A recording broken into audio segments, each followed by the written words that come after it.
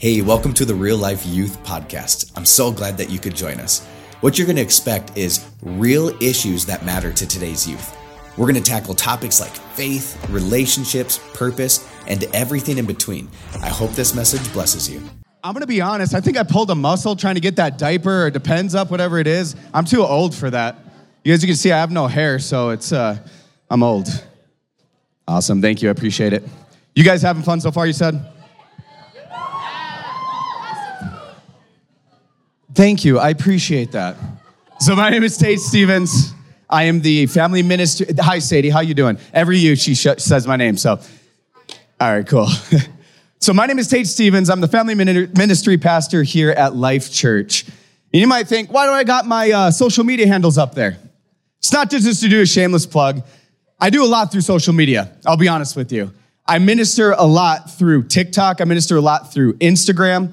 I did a series called Christian Anger. And I scream in the car a lot or I say something really dumb. But here's the thing, you got to be careful with social media, guys. So those videos that I did, humbly saying, went viral. And a guy came up to me in the gym the other day and he goes, I was like, oh, did I do something wrong? He goes, you're the angry Christian. I was like, hold up. That is not the message that I was trying to convey. So you got to be careful sometimes with what you put on there. I hope that makes sense. Man, I am so blessed to be here. I absolutely just love these type of summits, these types of gatherings, just being able to hang out with my friends, man. Like, I really want you tonight to be able to really open your heart. Just, if you came here and just like, man, I didn't really want to come here today. I'm a little bit down or I'm a little bit tired. This might sound silly, but just when you sit in that seat, just say, God, just fill my heart with joy tonight.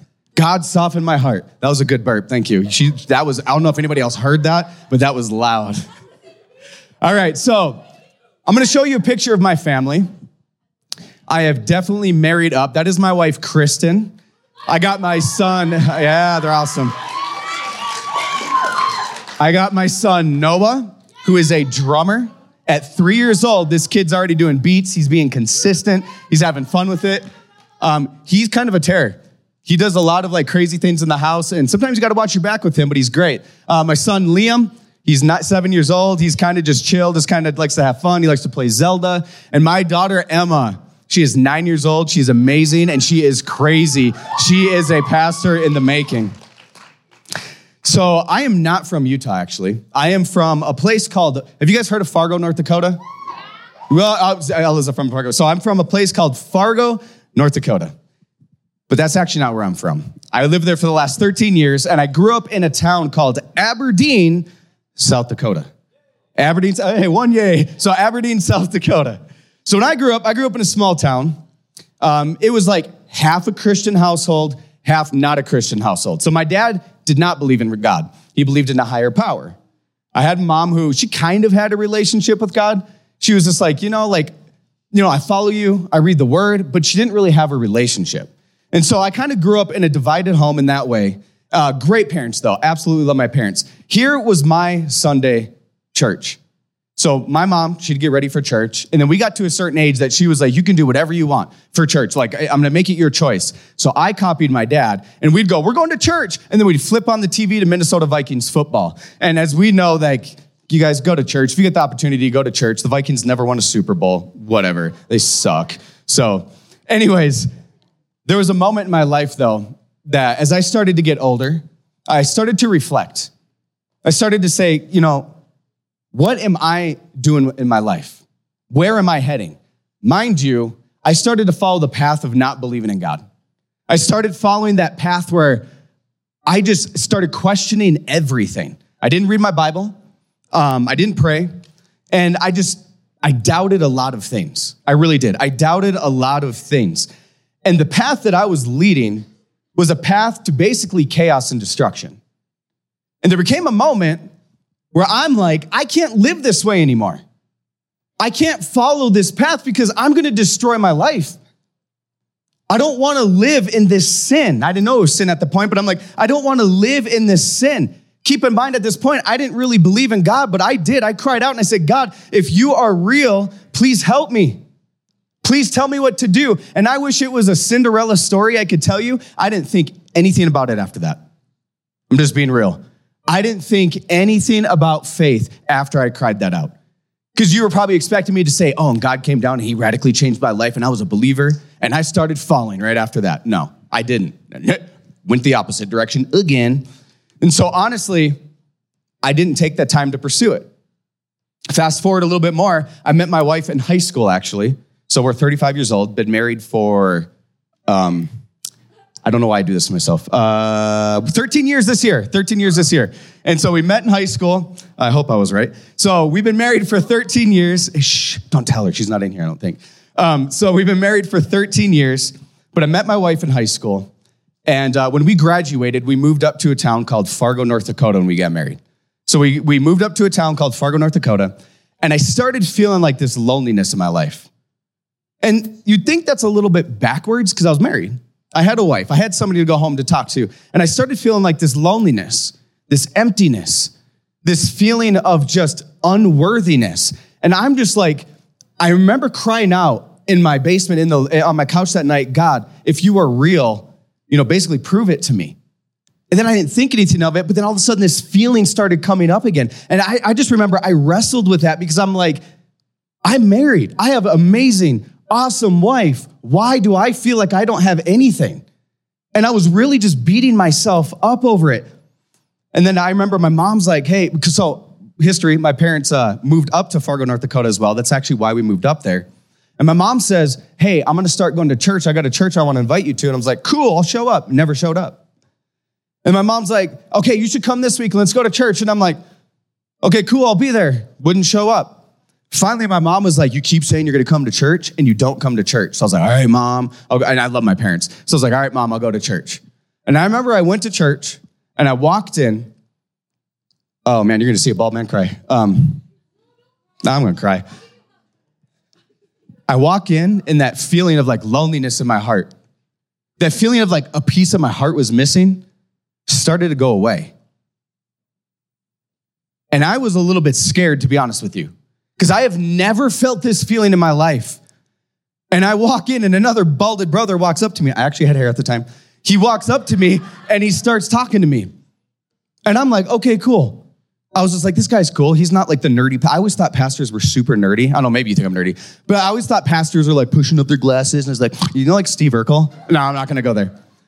But I did. That's what my mind went to as pastors. I was like, this guy's really cool. Surprise, I didn't show up again for another 4 weeks. You see, it's not a typical story where I'm trying to be like, oh yeah, I came and my life is radically saved. I remember I showed up 4 weeks later. Actually, I lied to you. I'm sorry, forgive me. It was 5 weeks later. Not a big difference. I could have just kept it at 4, right? It was okay. So 5 weeks later, I show back up and he walks in and he goes, hey, Tate. And I'm like, okay, I had a feeling of loneliness and this guy remembered my name. He's like, hey, Tate, I haven't seen you in a bit. How you doing? And that changed my life. He passed away last year and he was a huge mentor in my life. He was a huge mentor in my life. You see, the enemy was trying to play tricks on me, not trying to get me back. And it took that one step of faith to step forward and say, you know what, I'm going to give it another chance. Fast forward another 6 months as I started to become kind of consistent. And there's a reason why I'm giving you a lawn opening. We went to this play called Heaven's Gates, Hell's Flames. You remember that first? Heaven's Gates, Hell's Flames. And we're sitting up in the balcony. This church is a church I eventually became a youth pastor at. But I'm sitting way up in the balcony. And I just remember thinking like, I'm just going to hide. I don't want to be seen. And this production is going on. And I remember start to thinking, they kind of have like this, the devil come out. They had the devil come out. And I say it's kind of funny because he scared Jesus into me because it freaked me out so bad to the fact that there was this scene of this girl being drunk. And she died in a car crash on the way home. And it wasn't because I didn't want to go to hell. That's not why I gave my life to Christ. What made me think is, what life am I living that is the minute I can walk out those doors, my life could be ended just like that. Where would I go? And I remember they did an altar call. And as they did the altar call, my wife and I both went down and gave our life to Jesus that day. And when we gave our life to Jesus, he says, hey, you're going to be in ministry. I'm like, no, I'm not. Well, now you can see him up here. But why do I... Thank you, guys. You guys are too kind. But why do I tell you this? Because some of you in here tonight, FYI, I'm probably going to spill this, but it's cool. If you hear some slashing, it's okay. Because I was in your shoes once. Some of you that are in here tonight are only here because maybe some of your friends invited you, and I'm glad you're here. Or maybe some of you have been going to youth group for a while, or maybe some of you have been a part of the church for a while, and you're just kind of like, you know what? I'm just kind of showing up. I'm just going through the motions. I was in your shoes once. I was walking in those same shoes where I had so much doubt. That feeling of loneliness. That feeling of like, man, I don't have purpose on this earth. Nobody would notice if I was gone. You know, as we get into this message, I just want to encourage, if that is you tonight, where you're sitting here and you're saying, I don't know about this whole Christianity. Or maybe you're saying, hey, I've backslidden. I want you to just receive the message tonight, not saying, hey, receive it and give your life to Jesus. I just want you to be open. Is that okay? Is that cool? Can we do better than that? Is that okay? All right, cool. So I'm going to read you some scripture before we get into the title of the message. How many of you brought your Bible with you? All right, turn to your neighbor and say Acts 16. All right, I'm going to go verse 16. And we're talking about Paul and Silas here. It says, one day, as we were going down to the place of prayer, we met a slave girl who had a spirit that enabled her to tell the future. She earned a lot of money for her masters by telling fortunes. She followed Paul and the rest of us, shouting, these men are servants of the Most High God, and they have come to tell you how to be saved. This went on day after day until Paul got so exasperated that he turned and said to the demon within her, I command you in the name of Jesus, come out of her. And instantly it left her. Man, I look at that. I'm like, Paul was a G for that. He didn't let her walk around. He just like turned around. He's like, I command you, get out of this woman. I don't know if I would have had the guts to do that. But there's something crucial when we look at this here. When Paul and Silas commanded this demon to come out of her, the people that owned this girl just lost their livelihood. They just lost the monthly income that they were getting from this girl. They lost every dime that they were making because the demon came out of her. So can you imagine, would you be mad if one person said, in the name of Jesus, I command this demon to get out, and then you just lost all your money? Or maybe somebody just walked up to you and said, in the name of Jesus, you no longer make money. That would be irritating, right? I pray against that happens to nobody. But they completely lose their income, so they get mad. They get ticked. So they take Paul and Silas to the authorities. And as they take Paul and Silas to the authorities, they had them beaten and thrown into prison. And they said to this jailer, hey, I need you to monitor these guys so they don't escape. There's a reason why I'm telling you this. Around midnight, you get Paul and Silas who are praying and singing hymns to God. And suddenly a massive earthquake hits this place. The windows fly open. The chains are broken off of every prisoner. The chains are broken off of every single prisoner. What could they have done? They could have ran, right? They could have ran out of that jail. The jailer wakes up and he assumes that every prisoner has escaped. And in that time, he would have been sentenced to death as jailer for failing to do his job when you look at Roman history or theology. You take a look at that and he would have been killed. So he's like, I'm just going to do the job myself. And it's kind of crazy because Paul and Silas say, hey, well, hold up. We're still here.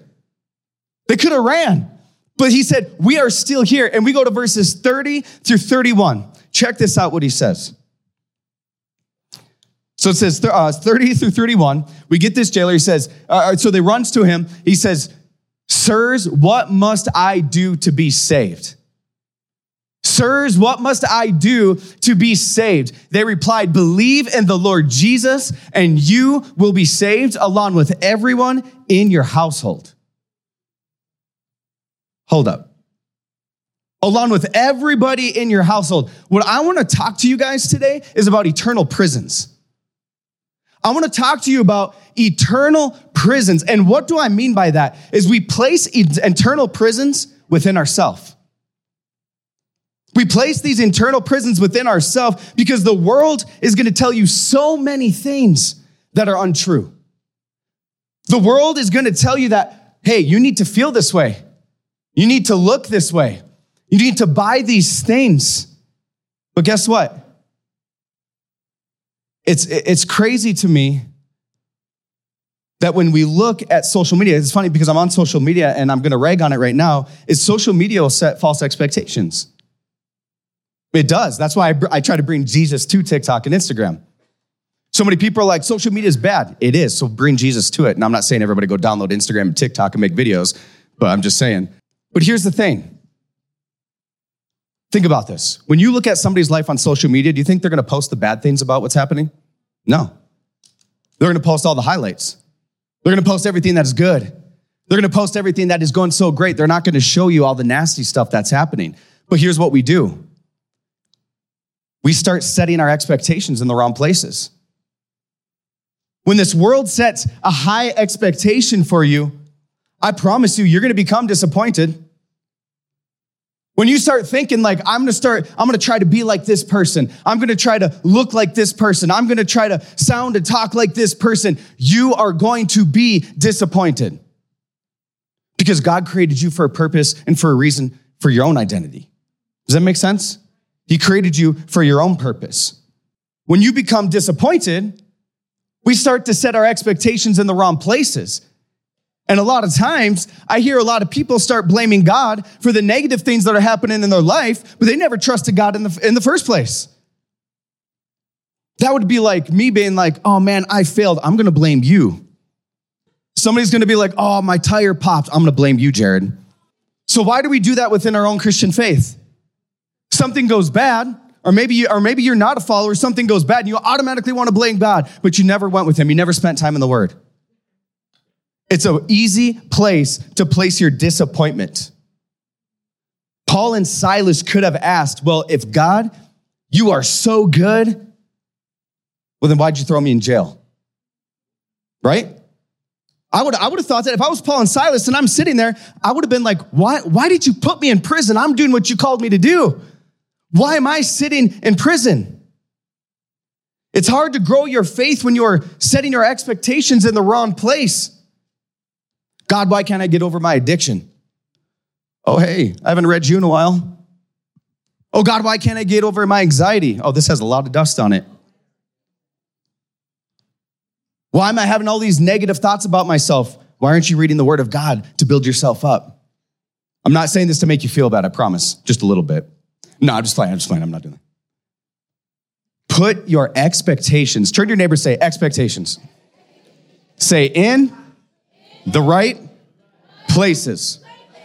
Okay, you don't have to repeat after this from here on out. I might later on. I'm going to tell you truth. When you put your expectations in the right places, a negative circumstance in your life can still produce amazing purpose.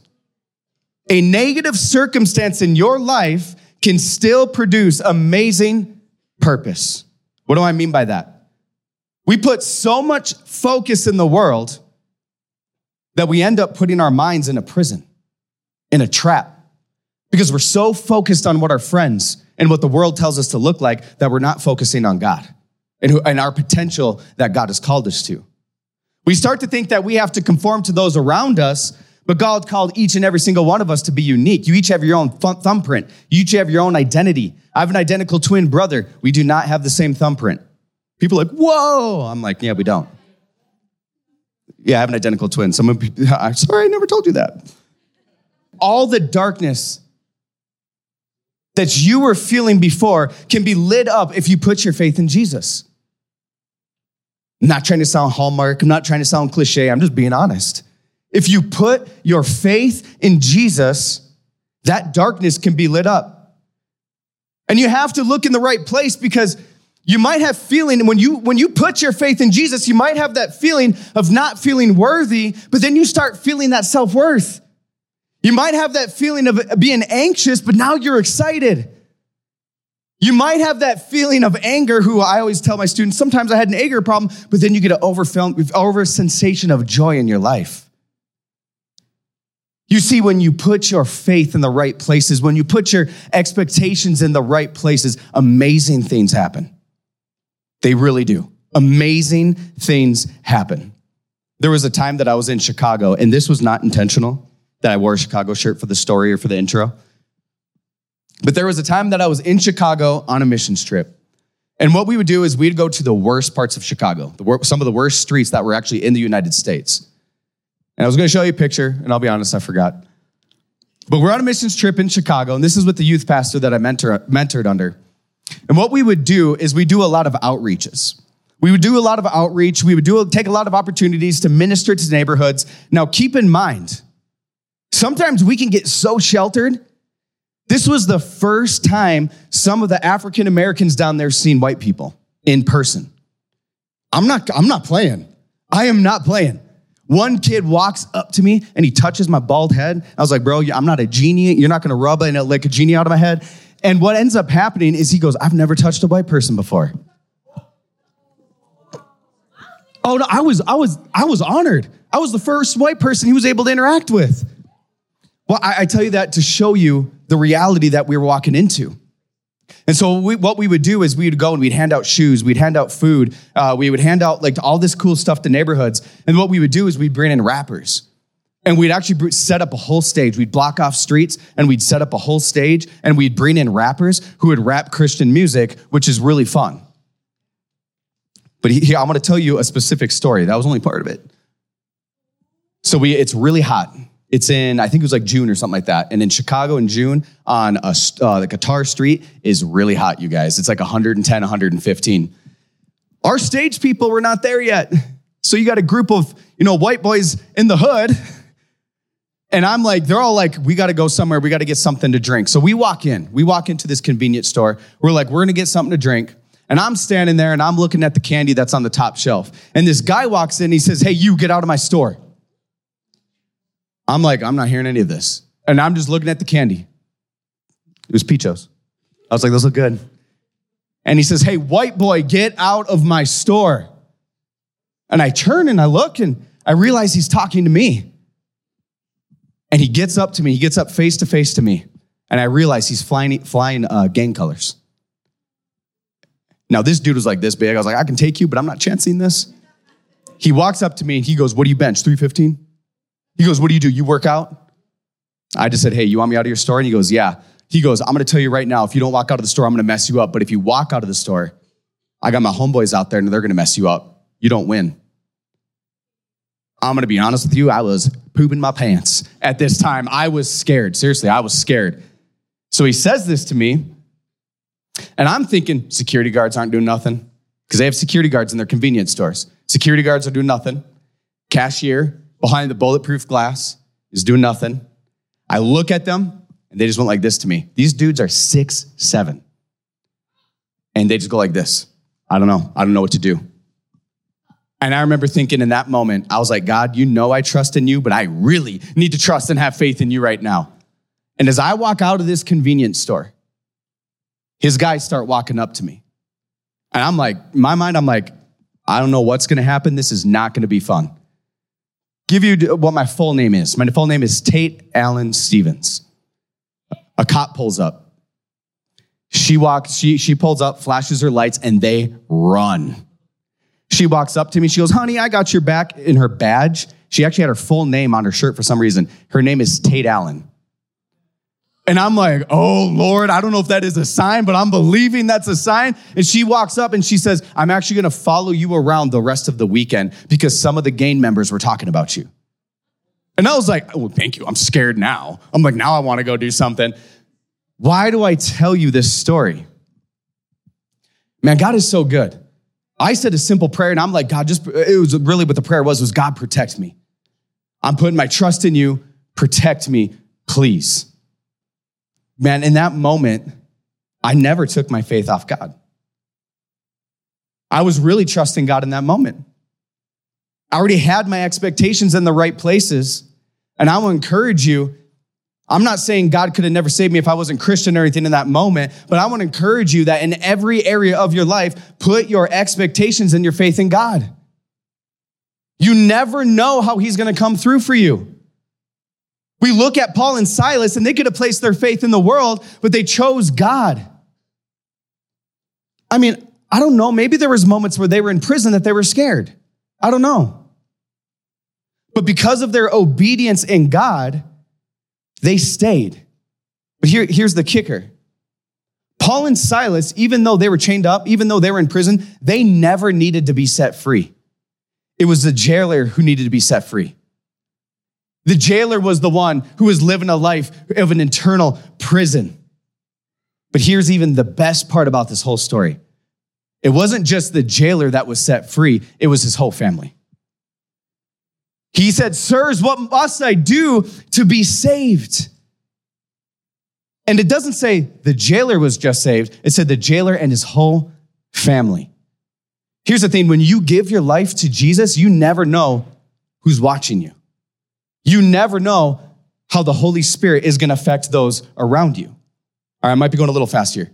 What is faith? Everybody say faith. Faith is placing total dependence upon God. Faith is placing total dependence upon God. Okay, cool. But how do we get there? How do we get to having this faith? It's important that we don't base our faith on the physical things of this world, on the physical things that God is doing in your life. We might say, like, well, isn't that cool that God is blessing us with physical things? Absolutely. But if you are only basing and measuring your faith off the physical things that God is doing in your life, you're not realizing the relationship that he has for you. Because every time something falls short, when you pray and say, God, provide this, and he might provide it in a little bit of a different way, you're going to get your expectations crushed. So you never want to base your expectations, or you never want to base your faith on the physical things God is doing. You want to base your faith on the relationship that God has for you. Say relationship. Why don't we base our faith on relationship? Every time you hang out with your friends, you're never expecting your friends to give you a gift, right? You're never expecting to say, oh, hey, Forrest, every time we hang out, you got $100 for me, bro? You hang out with your friends because you enjoy their presence. You enjoy being around them. You enjoy that relationship. So why do we sometimes put ourselves in that internal state where we expect so much from God? God doesn't owe us anything. He doesn't. God doesn't owe us anything. This message is going to speak a little bit different in this next little bit because I'm going to hit on some of the tough questions that we may have, but we never ask. So here's one. I don't believe in God because if he was real, why do terrible things happen in the world? Why do terrible things happen in the world if God is real? Have you guys heard of a thing called free will? Turn to your neighbor and say, we have free will. God gives us free will. Because if God forced us to love him, because that's the other thing, why wouldn't God just force us to do non-evil things? Because then there's no purpose for us. If everybody in this room was perfect, we wouldn't need to sit here right now. Only Jesus was perfect, so God gives us this thing called free will. Put it this way. God isn't going to force you to love him. God wants you to love him. For my wife, I would never want to force my wife to say, you have to marry me. I want her to marry me. I don't want to force that relationship. And God's that same way. God's not going to force the relationship upon you. He's going to give you that free will. He's going to give you that free will to make that decision to follow him. He's going to give you that decision to follow him. And I promise you, you will never regret. I've never heard somebody say, hey, I'm a follower of Jesus, and I regret it. I've never heard that in my life. Here's another one. I need you to think about something. Paul and Silas, their chains were broken. They didn't run. This isn't the only time in the Bible that we see people risking their life for their faith. If Paul and Silas didn't believe in the good news, if Paul and Silas didn't have the evidence that Jesus or that God was there and God was with them, they would have ran right out those doors. They wouldn't have stayed. They wouldn't have stayed and said, hey, I might die. They would never have stayed within that prison. Well, isn't the Bible made up of man? Isn't the Bible just a fairy tale? So many people have written the Bible. Can't there be just countless errors in it? No. That's all I'm going to tell you now, and then we're going to move on. No, I'm just playing. When we look at this, I want you to look at it in two different ways. This is the living, breathing word of God, but it's also another thing that we never think of. It's a historical document. You might have never heard it that way. It's a historical document. Think about it this way. So many of us, how many of you believe that George Washington existed? How many of you have seen George Washington? Oh, come on, bro. In a picture, I can draw George Washington with a mad beard. But think about that. It is so easy for us to believe in the historical document of George Washington, but then we try to tear this thing apart. We try to tear this thing completely apart. There are documents outside of the Bible that have proven the existence of Jesus beyond this Bible. In fact, there is so much overwhelming evidence that it stacks miles high. And I'm not saying, oh, you're stacking the book of Acts, the books of Genesis, or whatever. No, this is documents outside of the Bible that have been stacked so high and proven the existence of Jesus. Everybody say 1 Corinthians. That is not 1 Corinthians right there. Okay, 1 Corinthians chapter 15. Starting in verse 4, we're going to say, or go through 6. It says, he was buried, and he was raised from the dead on the third day, just as the scripture said. He was seen by Peter, and then he was seen by the 12. After that, he was seen by more than 500 of his followers. It says more than 500 of his followers. Can you read the red text right there? At one time. More than 500 followers at one time, most of whom are still alive, through some have died. Why do I point that out to you? So many scientists have tried to disprove the Bible. But again and again and again, they can't. They can't disprove this scripture. And I'm going to get into why I talk about the 500. Did you know, scientifically and psychologically, it has actually been proven. You two sitting right here, you can't hallucinate the same thing. Not more than one person can hallucinate the same exact thing. So it's funny to me that they'll say these 500 people are hallucinating, but scientifically that's been proven wrong. What do they do in court cases? When they're trying to try somebody, they get evidence by eyewitness accounts. There are more than 500 people that saw Jesus. Let that sink in a little bit. I don't know if we've ever recognized that before. More than 500 people. Not one, more than 500. You guys, read this book for yourself. My hope every time that I share the gospel with somebody, that I share my faith with somebody, is not for me just to say, hey, listen, let me tell you about Jesus. You can listen to me all you want, but you need to read the word for yourself. And I promise you, if you truly open up your heart and you read this word, God is going to reveal himself. Paul and Silas knew that what they were putting their life on the line for. And Jesus gives you the evidence. Jesus gives you the evidence of his existence. Jesus is trying to teach you how to live a righteous life. But yet some of us can read the word of God and just throw it aside. And that honestly just breaks my heart. I've heard so many people say, I'm a good person though. I'm a good person. Just because you're a good person doesn't mean you're going to heaven. I know a lot of good people who don't have a relationship with Jesus. Well, I donated to the children's hospital. That's fantastic. Doesn't mean you're going to heaven. Oh, I helped clean up the community. I did so many good things. Fantastic. Doesn't get you to heaven. Oh, I tithe to the church. Fantastic. Still not going to get you to heaven. It's still not going to get you to heaven. But I believe in Jesus, Pastor Tate. Awesome. You can believe in him, or do you have a relationship with him? There's a key difference. I know so many people who say, oh, I believe that Jesus died on the cross, but they don't have a relationship.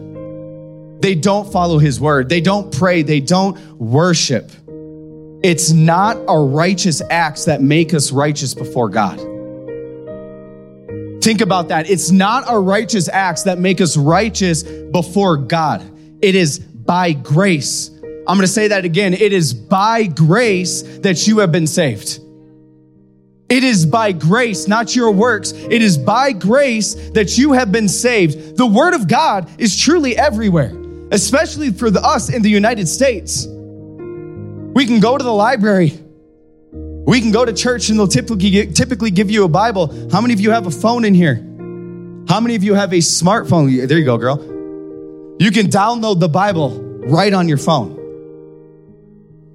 It is everywhere. You can even Google how to get saved. Now I'm going to give you another verse. Romans 10:9. If you can throw it up on the screen, please. Romans 10:9 says that if you openly declare that Jesus is Lord and believe in your heart that God raised him from the dead, you will be saved. I am so glad I went back to church. I'm not telling you to follow religion. I'm telling you to follow Jesus. So what's the first step we have to do this? We have to confess with your mouth that Jesus is Lord. And as you are listening to this and you are thinking, man, I want to do that tonight. I want you to not be ashamed to be able to pray this in your heart, to be able to receive this. Because if you confess with your mouth that Jesus is Lord, you say, where you lead, I will follow. When you ask, I will do it. And you are going to see one of the biggest changes in your life. I want you, Jesus, to be that change in my life. I want to follow you. What do we do after this? After we say that, confess with your mouth, Jesus is Lord, believe in your heart that God has raised Jesus from the dead. Believe in your heart that God has raised Jesus, that raised him from the dead. That is saying, Jesus, I believe you died on the cross for my sins. You were resurrected, and when you believe, you will see the greatest miracle that is ever going to happen in your life, and that is your transformation. You can see people walk again. You can see somebody walk on water if Jesus really wants that to happen, but the greatest miracle is for your heart to be transformed for Jesus. The greatest miracle. Paul and Silas never needed to be set free. They knew where they needed to be. That jailer, he needed to be set free along with his family. And some of us, we need to be freed from those internal prisons in our life. Some of us have struggles, negative thoughts, self-image issues. Man, I get that. I was there. There was one point in my life where I would never eat in front of anybody. I got so skinny that my friends started to get concerned, but I had a self-image issue. I promise you, God sent Jesus to die on the cross because you are perfect the way that you are. You don't need to be like all these people on TikTok and Instagram. I believe you can be inspired, but don't put your identity in them.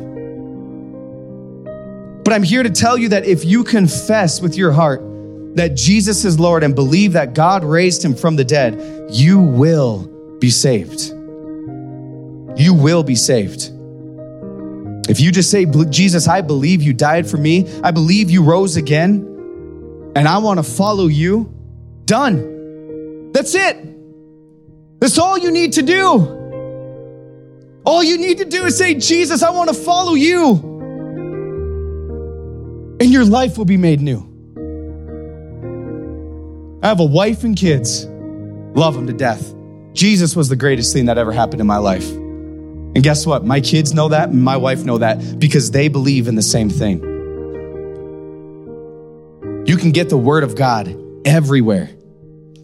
And no matter how many times I tell you that, confess with your mouth, no matter how many times you can hear the word salvation, you can be the only one that can make that decision for God to save you. And I'm going to give you one more verse, and that is Romans 10:13. For everyone who calls on the name of the Lord will be saved. There is nobody in here that is not worthy enough. There is nobody in here that has done so much bad that they can never come back from it. God just says, confess. Confess with your mouth and you will be saved. Jesus wants that relationship with you. I don't care what your friends say. I don't care if your friends think, oh, you're a Bible thumper, you're kind of lame. Who cares? Jesus wants that relationship with you. And I don't want to call anybody out specifically tonight, but I'm going to have a time where we call up the youth pastors, the leaders, and every student up here. And you can start, honestly, just moving right now. I want you to all come up here and just take some time in prayer as we are singing, as we are just worshiping. If that is you, if even some of you are thinking like, oh man, and kind of looking around like, what do I do if I raise my hand? What do I do if I pray out loud? Don't be ashamed of the gospel, because we're all here to celebrate. We're all here and we're not going to look at you and go, oh, you weirdo. We're going to look at you in celebration, because Jesus is moving. And I believe that God is moving in here. So if we could have every head bowed, every eye closed, I want to do a salvation prayer. And then we'll go into some time of worship. And I just want you to continue to pray. And I want, if you don't mind, even if you've said this prayer, I want everybody to pray out loud. Can we do that today? All right. Dear Lord Jesus, I give my life to you. I thank you for sending your son to die on that cross. I believe that Jesus was risen from the dead to give us new life. From this day forward, I give my life to you. I repent of my sins and I live for you. Lord Jesus, I give you all the glory and all the praise. In Jesus' name we pray. Amen. Can you raise your hand if you prayed that? And can we just celebrate? Look at this. This is truly amazing. Look at this. This is amazing. God is so good. God is so good. Let's pray, you guys. Hey, thank you so much for listening to our podcast. But remember, it doesn't end here. Stay connected with us on social media, share your thoughts, and continue the conversation.